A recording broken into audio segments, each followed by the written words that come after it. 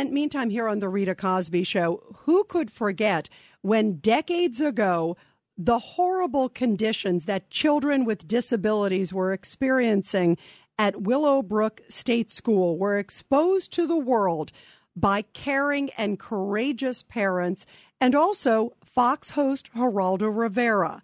Here is some of his coverage all the way back from 1972. I first heard of this big place with the pretty-sounding name because of a call I received from a member of the Willowbrook staff, a Dr. Michael Wilkins. The doctor told me he'd just been fired because he'd been urging parents with children in one of the buildings, building number 6, to organize so they could more effectively demand improved conditions for their children. The doctor invited me to see the conditions he was talking about, so unannounced and unexpected by the school administration, we toured building number 6. The doctor had warned me that it would be bad. It was horrible. The Willowbrook wars continue today, and our next guest, along with Geraldo Rivera, blew the lid off what was happening at the Willowbrook State School for Children with Disabilities in Staten Island, New York, 50 years ago. And joining us now is my friend, a real hero for so many children and adults with disabilities, Vicki Schneps. Vicki, by the way, is an activist. She's also a prolific publisher and also the president of Schneps Media. And she's also the founder of the great organization Life's Work. Vicki, it is so great to have you here on The Rita Cosby Show.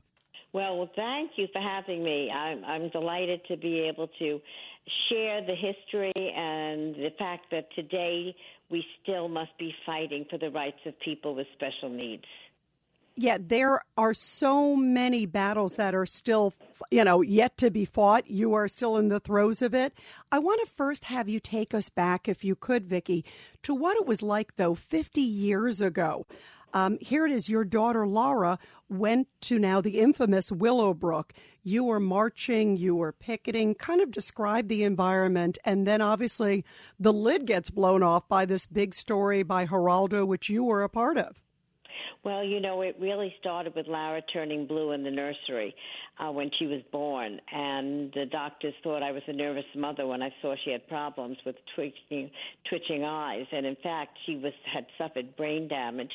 And the irreparable brain damage was such that they would be expecting her to be a 3-month-old her whole life developmentally. And we had heard about a place called Willowbrook on Staten Island that had just built an infant rehabilitation center.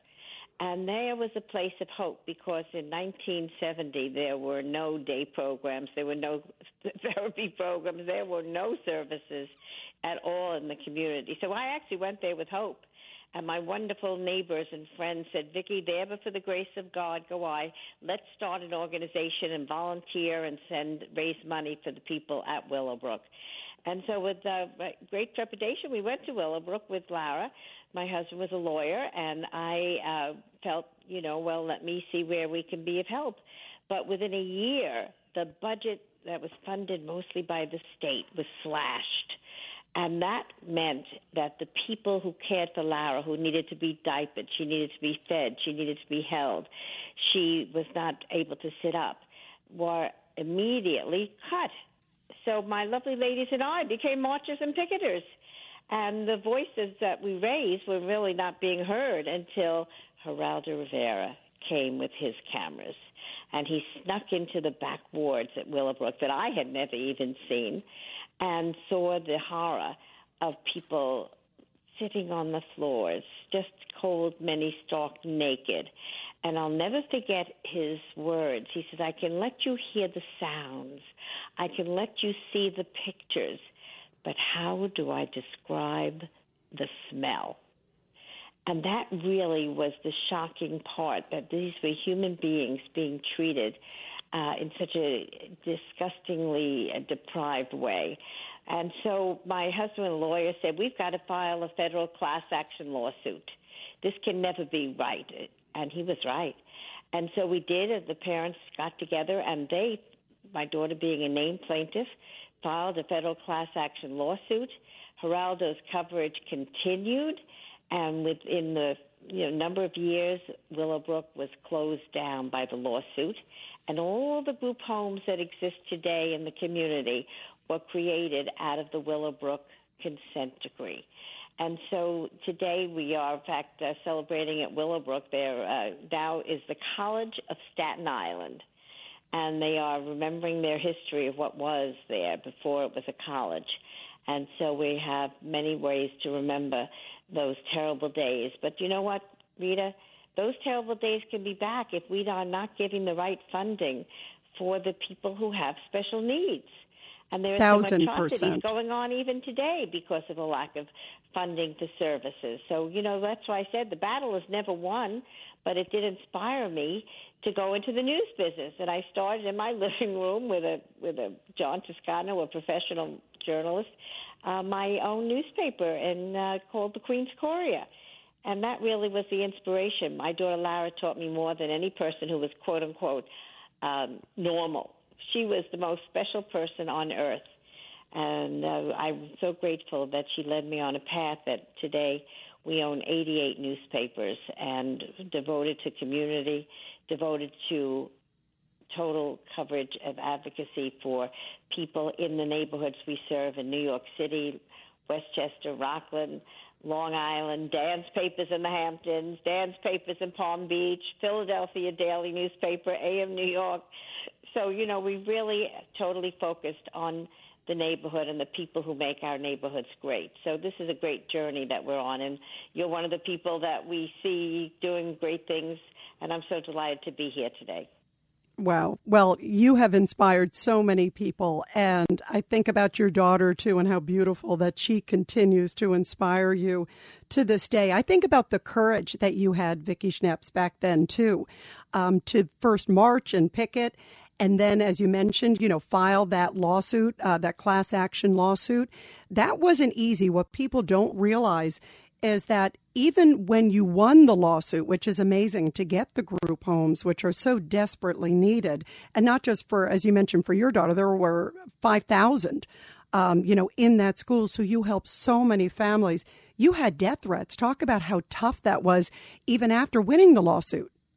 Well, we decided that from a volunteer organization, we were going to be a provider organization, and Life's Work was going to operate a group home. And I went looking for a house that would be appropriate, and we found this wonderful home in Little Neck, Queens, that had been owned by this man who was an engineer. He built it in a magnificent way, and it was on half an acre in New York City. Imagine a half an acre in New York City, and Little Neck was a beautiful community. And when we notified the community that we were going to be using it as a group home, I got death threats, and I had to take my Schneps license plate off the car because these people were so insanely angry that we should come to their neighborhood. And in fact, these children were just children. I mean, they happened to be having special needs because some of them were brain damage at birth, some of them went Down syndrome, some of them, they were just beautiful people, but people were afraid of anything different in their neighborhood. And so we were sued. They created the Little Neck Civic Association. They sued us, and we were blessed to win the lawsuit and make law that group homes could be in R1 and 2 zones. And we've come a long way, baby, but we still have a long way to go because we have opened the group homes. People do live in home-like settings that are their home. And now we really face another challenge, which is that when someone turns 21, there are no programs for those people to go to anymore. And so these are the challenges we face today to get the appropriate funding for people with special needs to have programs after they're 21. Children like Lara need care forever. The kids in the autistic spectrum, they don't get out of being autistic. You are in the spectrum for your whole life. And so we've got to find the right services to serve those folks for their whole lives. The first home we named the Geraldo Rivera Group Home. And to this day, Geraldo is there. We just celebrated with him as our 50th anniversary came, and he has stayed involved and raised money for us all these 50 years. How beautiful. And, you know, I know Geraldo, I'm so proud of his work supporting, and he has been so proud. I think of all the accomplishments he's done in his life. He's so proud of working with you and blowing the lid off Willowbrook. Before I let you go, by the way, I am the godmother of 2 autistic boys who are on the spectrum, and so I have such love and appreciation for everything that you and Geraldo have done.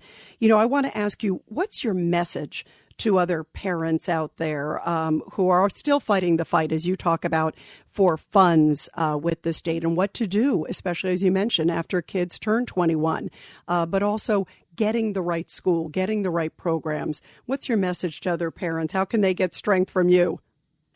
Put on blinders, know your path, and just stay focused and persist.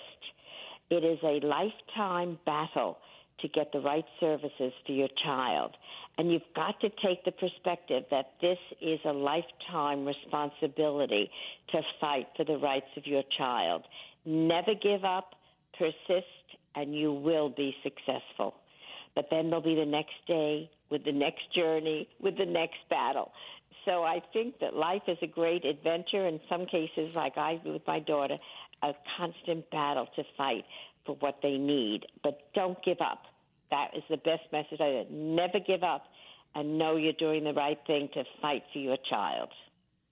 Bravo, bravo, bravo. Vicki Schneps, publishing powerhouse, an amazing activist, an amazing mom, and also the founder of Life's Work. Thank you so much for all you have done through the decades and continue to do for parents and for children who deserve the very best. Well, you're like me, Rita. We don't give up. We just keep at it, right? We keep at it, and you inspire me. Thank you for being here, Vicki. Thank you for having me. Have a beautiful night. This is Greg Kelly for Priority Gold. What does it mean to be America's precious metals dealer? It means that you're in touch with the hearts and minds of those who love this country, value our freedom, and want to protect the future. Priority Gold is that precious metals dealer. They've helped thousands of Americans back their retirement with solid gold and silver. Call Priority Gold at 888-506-6439. Receive free shipping, free storage, a free investment guide, and one of the best purchase experiences in the industry. Call now or go to PriorityGold.com.